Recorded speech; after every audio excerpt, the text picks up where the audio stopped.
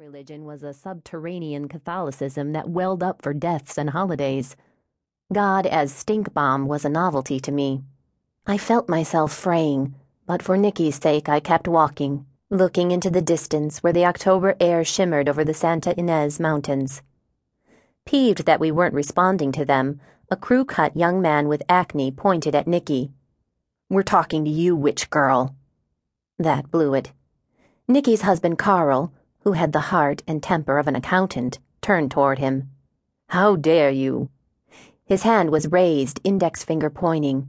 "How dare you speak that way to my wife?"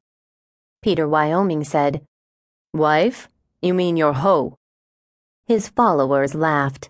They laughed and cheered and shook their picket signs. Carl's owlish glasses were askew on his face. "Bastards! You call yourselves Christians? Shame on you." Wyoming blinked with lizard quickness. His eyes were pale blue and looking at Nicky. "The Lord says, your shame will be seen. I have seen your abominations, your adulteries and neighings, your lewd harlotries." Carl's muscles bunched beneath his pinstripes. Nicky said, "Don't," but he stepped toward Wyoming. She glanced at me. "Evan?" We grabbed his arms. He was 2 feet from Wyoming, cocking his elbow to throw a punch I knew I couldn't stop. Until I heard Nicky's voice close to his ear, speaking coolly and loud enough for Wyoming to hear.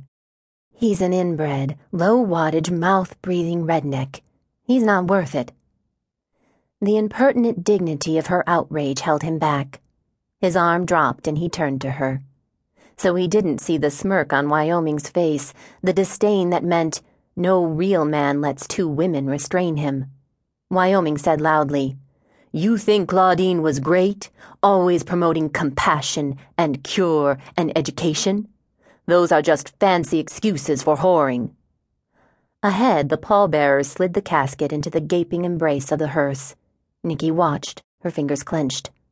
I nudged Carl forward, tipping my head toward the reporters and saying, "All they'd notice is that you threw the first punch." "Be wretched and mourn and weep," Wyoming intoned. "Humble yourselves before the Lord and he will exalt you."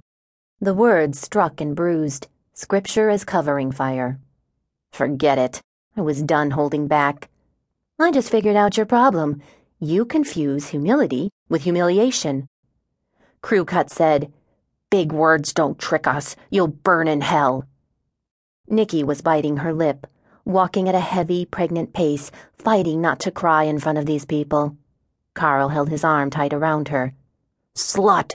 Crew-cut shouted, as afterthought or maybe just punctuation. I turned to face him. "Why is it that people with tiny brains always come out with that same tired insult?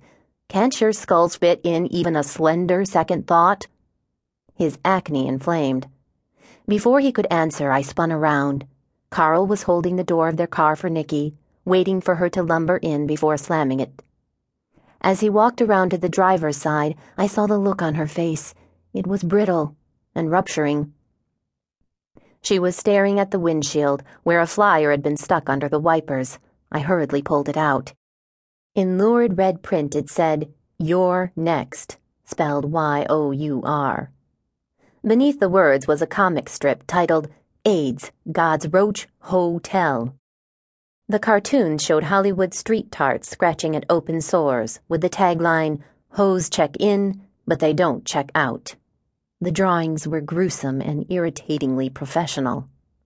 At the bottom of the page was a cheery note from the remnant. Visit us on the World Wide Web. Carl started his engine with a roar. Other mourners were yanking the flyers off their windshields, shaking their heads, crumpling them. Behind me, reporters were calling to Wyoming, clamoring for his attention. The hearse pulled away and Carl followed, heading up a somber procession accompanying Claudine on her last journey. Wyoming's dry, deep voice rose above the background noise. He was speaking to a television reporter, leaning into the microphone, sounding aggrieved. To let him have the last word here seemed intolerable. I began walking toward him. I heard him say he didn't hate sick people, God did, and the remnant was just stating that fact. The reporter leaned forward.